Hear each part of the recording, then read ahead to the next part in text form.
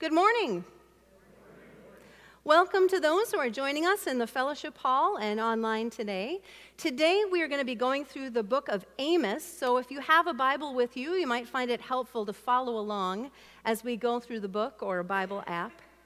Today as we walk through the big story of God's Word, we're in about 760 to 750 BC, where both the northern kingdom of Israel and the southern kingdom of Judah, though separate, were prospering. But under the surface, things were not actually going as well as they seemed. During the time of the wilderness school, those years wandering before entering the promised land, God's people had learned what it meant to be people of this God. But then after decades of prosperity, the center of the people's focus had slowly been pulled by the surrounding pagan cultures away from God's call to live loving God and loving neighbor to a self-centered focus instead, with just a nod toward appeasing God or other little g gods as a kind of religious duty completely removed from the rest of life. They had forgotten what belonging to this God meant about who they were and whose they were. And as a result, God thought it only fair to warn them that very soon he would be leading them into a full system reboot. They'd be sent into exile where they would all start over with the remedial class, Wilderness School 2.0, to try to learn all over again what it means to be the relational people of the great I Am, blessed to be a vehicle of blessing in his name so that the world would know him, his character, his heart through his people. But in case anyone might be open to testing out of this course, God sent prophets to show the people where they were missing the point. But if you know much about the Bible, you know that stories where people actually listen to the prophets and change are very, very rare. Most prophets end up having things pretty rough. And so in Amos, God shoulder-tapped a guy who was already pretty rough to do the job. In seminary, my professor pointed out that most of the prophetic books were written about men who had been shaped for years for this calling. Most of them had what were considered prophetic credentials. They had sat under the right teachers, they'd done their time with other prophets. Ezekiel was called a priest, as was Jeremiah. Others, like Isaiah or Zephaniah, are called son of someone, indicating the long line of prophets that they hail from. Some are just called the prophet, like Zechariah or Malachi. But most of the books start by saying something like, these are the words of the prophet of this family, of these credentials, of this respected place in history. But how does this book start?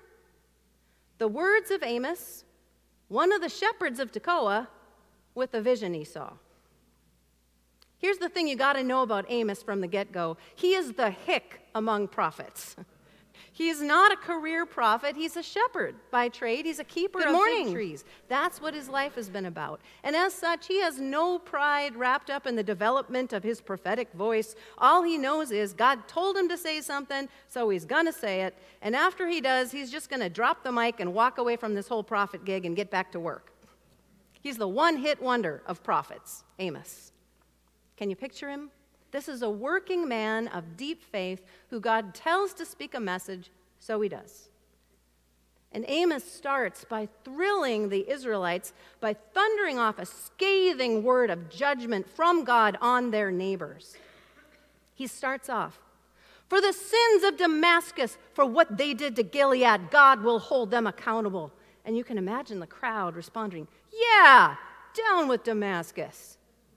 And for the sins of Gaza and Tyre, who sold whole communities of people into slavery, God sees your sin and he will hold you accountable. Yeah, they deserve what they get.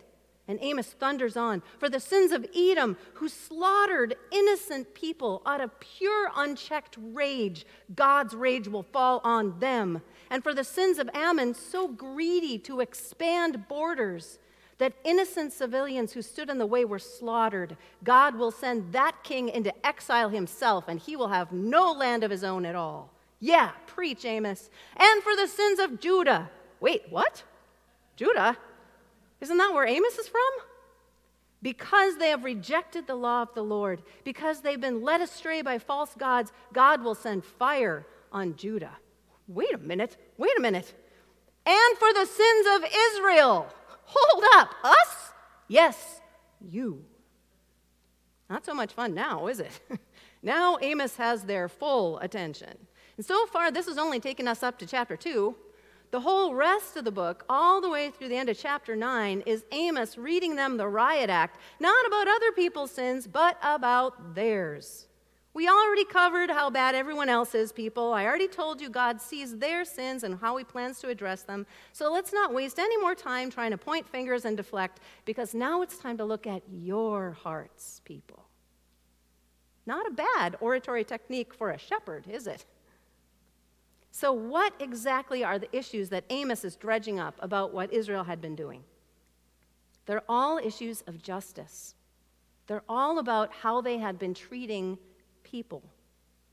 How the love for this God needs to be reflected in our care of people. And they had drifted very far away from reflecting God's heart in their care of people. In one very stark example from Amos, as part of idol worship, pagan temples hosted prostitution. And what was happening was when poor families got into debt, the Israelite men called in those families' debts by having them sell their women and children into prostitution at the pagan temples. And then to make it even worse, generations of their same Israelite family then used the services there. In the same act, showing themselves unfaithful to God by engaging in pagan temple practices, unfaithful to their spouses by engaging in prostitution, and actively participating in the victimization of the lives of neighbors they were supposed to be blessing, then justifying their actions by the excuse of the debt. And Amos says God's response to this is, oh, no, you don't. Not if you're going to call yourselves my people, you don't. Because though you were in my debt, still I have done the work to save and help and sustain and bless you. Once upon a time, you agreed to be my people and walk in my ways, and now you're doing the opposite of that, clearly not loving me, not loving your neighbor while you still claim my name. But the world you're building is not one of my mercy and justice. You're creating despair and anger and hopelessness. So now I'm going to withdraw my hand, and I'm going to let you see what results will grow out of the kind of world you are creating. And so God lets his people feel the consequences, and things blow up. But all through chapter 5, through all the listing of those consequences over and over again, God keeps imploring his people to take the way out. Seek me and live. In Amos 5:14, God says, seek good, not evil, so that you may live. Then the Lord God Almighty will be with you, just as you say he is. See, God is asking for true humility, not religiosity. Religious action is how the pagan world thought about what God's wanted, to get paid off by my religious attention and flattery, and then when I've paid the toll, then I can do whatever I want to whoever I want. But God couldn't care less about flattery. In fact, he vehemently rejects it. In Amos 5:21, God says, I despise your religious festivals. Your assemblies are a stench to me. Even though you bring me burnt offerings and grain offerings, I will not accept them. Though you bring choice fellowship offerings, I will have no regard for them. Away with the noise of your songs. I will not listen to the music of your harps. But let justice roll on like a river, righteousness like a never-failing stream. It's not that God didn't want people to practice these ways of worship.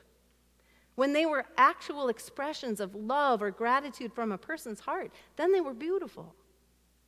But God knows the heart.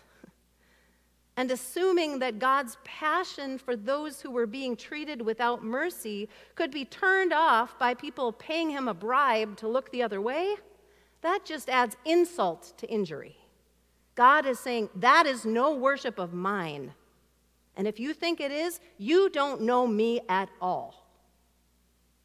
Our God is a God of justice. He cares about people. And when we do too, he sees that as our act of truest worship. Those who love this God will also love people in word and in action, because that is how he is honored. It's how who he is becomes known in the world. Amos, as a shepherd, knows if you abuse the sheep, if you don't care for their hurts, the herd won't thrive long.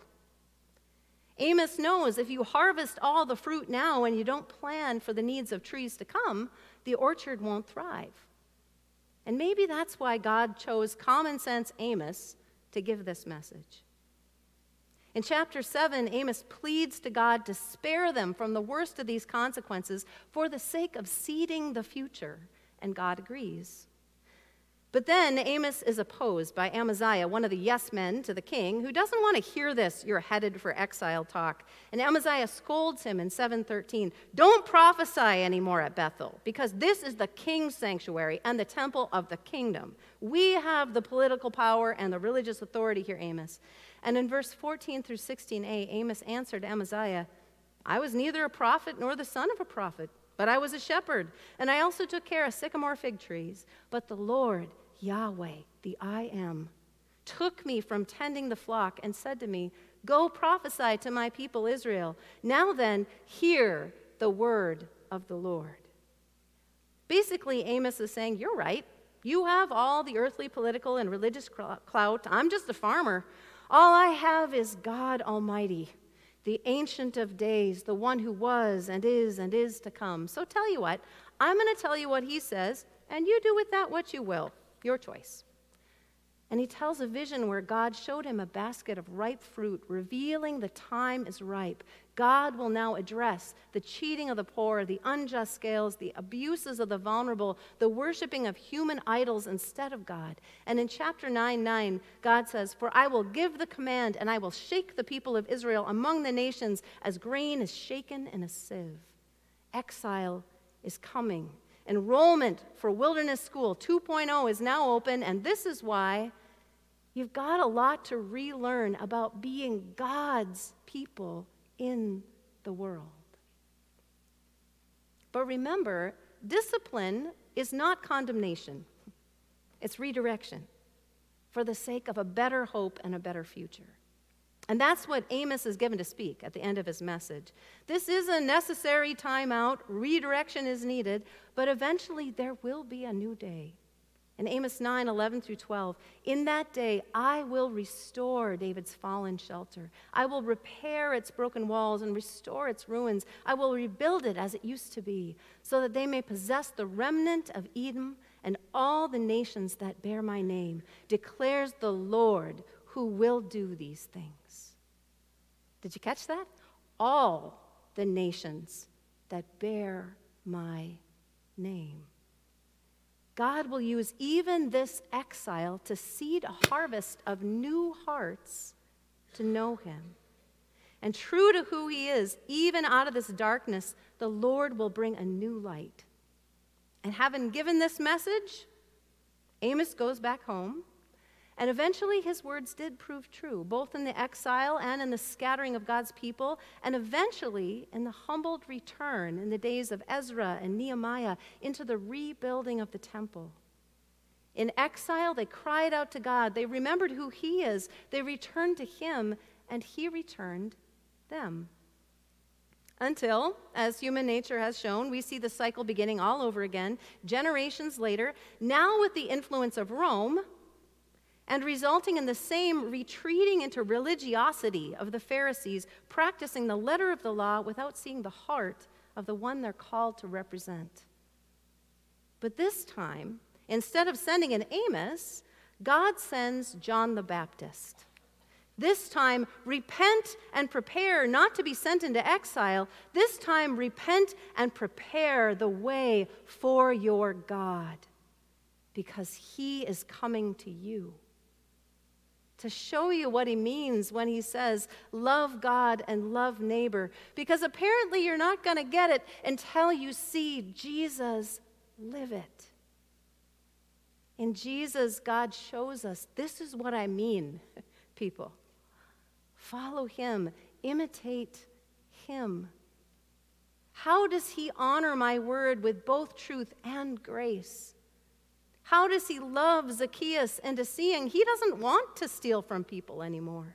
How does he challenge the religious and his own disciples around their practices to see whether they are bringing people to the needed mercy of God or keeping them away from it?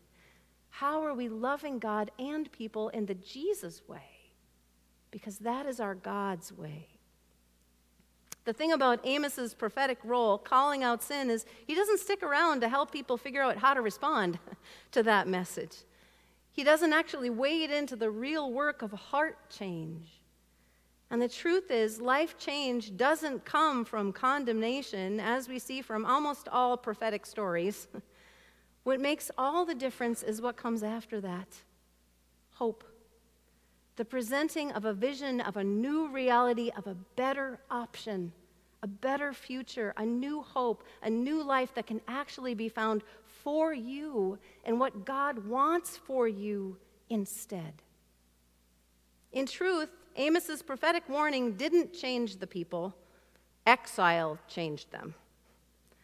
Only when they were at the end of their rope, only when they knew they needed something better, something more than themselves, only then were they humble enough to reach out for God and to listen to what he had to say about being his people. Only then were they ready to try life a different way. What God wanted, what God has always wanted, was for his people to let him work in them the kinds of blessings that could be worked into the world through them. He wanted justice to roll down like mighty streams from the heart of his people into the world as a reflection of his heart for people. And many times it has. Through generations of orphanages and hospitals and care centers and food centers in the Lord's name, because Jesus told us that our God is honored when our love for him is shown in our love for people. But God just telling us, be good to each other, has never been enough, has it? Our human sin always gets in the way. But God knew for these streams to flow from us, he first needed to address the deep thirst in us. Because we have a deep thirst to be valued and respected, to be important and successful, to be loved and known and secure. And although from the beginning of time, God has told us he can and he will be the one who fills that thirst, still over and over again, we try to satisfy it by crushing and pressing others, stepping on them, making ourselves look taller in our own minds or others. But nothing we can ever do will satisfy that thirst. So instead, Jesus came to freely pour out his life for us all, to pay the price for our human need to be right by his righteousness that cost him everything, to fulfill justice through his mercy, to show us what we truly need must and can only come from him alone. In John chapter 7, 37 through 38, on the last and greatest day of the festival, Jesus stood and said in a loud voice, "Let anyone who is thirsty come to me and drink. Whoever believes in me, as Scripture has said, rivers of living water will flow from within them." Only he fills the thirst of the deepest needs of the human heart for forgiveness and grace and value and love and importance. And when we are satisfied, when we're at peace with those gifts being ours, undeserved, unshakable, through the cross of Christ, that's when the overflow out of the heart becomes his blessing to the world through us. We are people who are blessed by God so that we can be people who pour out the blessing of God into the world. For justice to roll on like a river and righteousness like a never-failing stream, this is where it needs to be streaming from the living water of Jesus' saving grace for us and for the world, from his righteousness freely given, because every other source will dry up sooner or later. Still, we can be so easily distracted from our focus by our anger at the injustices we see in others' actions, like Amos's crowd. But look at the sins of Edom and at Gaza and Tyre. And Amos reminds us, yes, that's disheartening. The Lord sees them. He will deal with them. But what I'm asking about is you. The Lord says, you are my people. And when the world is looking for who I am, what are they seeing in you? You want to see a change in the world? Let me begin it in you. Will they see Jesus' mercy and love in you? And when the time comes that the ways of this broken world reveal themselves to be the empty vessels that they are, what will draw people to want to try life a different way? What will bring the thirsty souls to the well of Jesus' grace? They will seek him when they see that he is the source of something better, of true love for others that flows from his people, people who care about the needs of a broken world because God does. What does a food packing event for Haiti mean? What do piles of diapers say about who God is? It's not about what we do or what we give. It really isn't. It's all about who we know our God to be. It's all about what reflects his heart for the world. It says the people who love and follow this God will be people who love people the best we can because he does. Amos was sent to convict, and he convicts us still today. But Jesus came to save, and he still comes to save. Jesus is the source of a different way, a source of living water beyond all the empty wells of our raspy attempts to grasp meaning and power in our own righteousness. All who are thirsty for meaning, for love, for value, for grace, come to Jesus. He is the only source that will never run dry. And because Jesus fills us with his love, our lives can become vessels of that grace for a thirsty world. So this morning, as you remember who you are and whose you are, beloved, I'd like you to invite the Lord to show you how he is calling you to show the world his love through you. And I'd like to invite you this morning, as you leave this service, to go over to those pallets of food that we packed yesterday and just pray over them.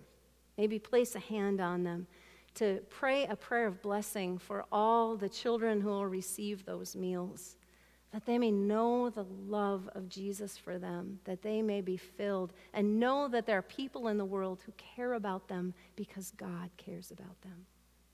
That in this one small way this week, justice may roll down like a mighty stream, showing the love of the one who gave up his life to feed all of us with his eternal grace. May they know we are Christians by our love. For it's in Jesus' name that we pray. Amen.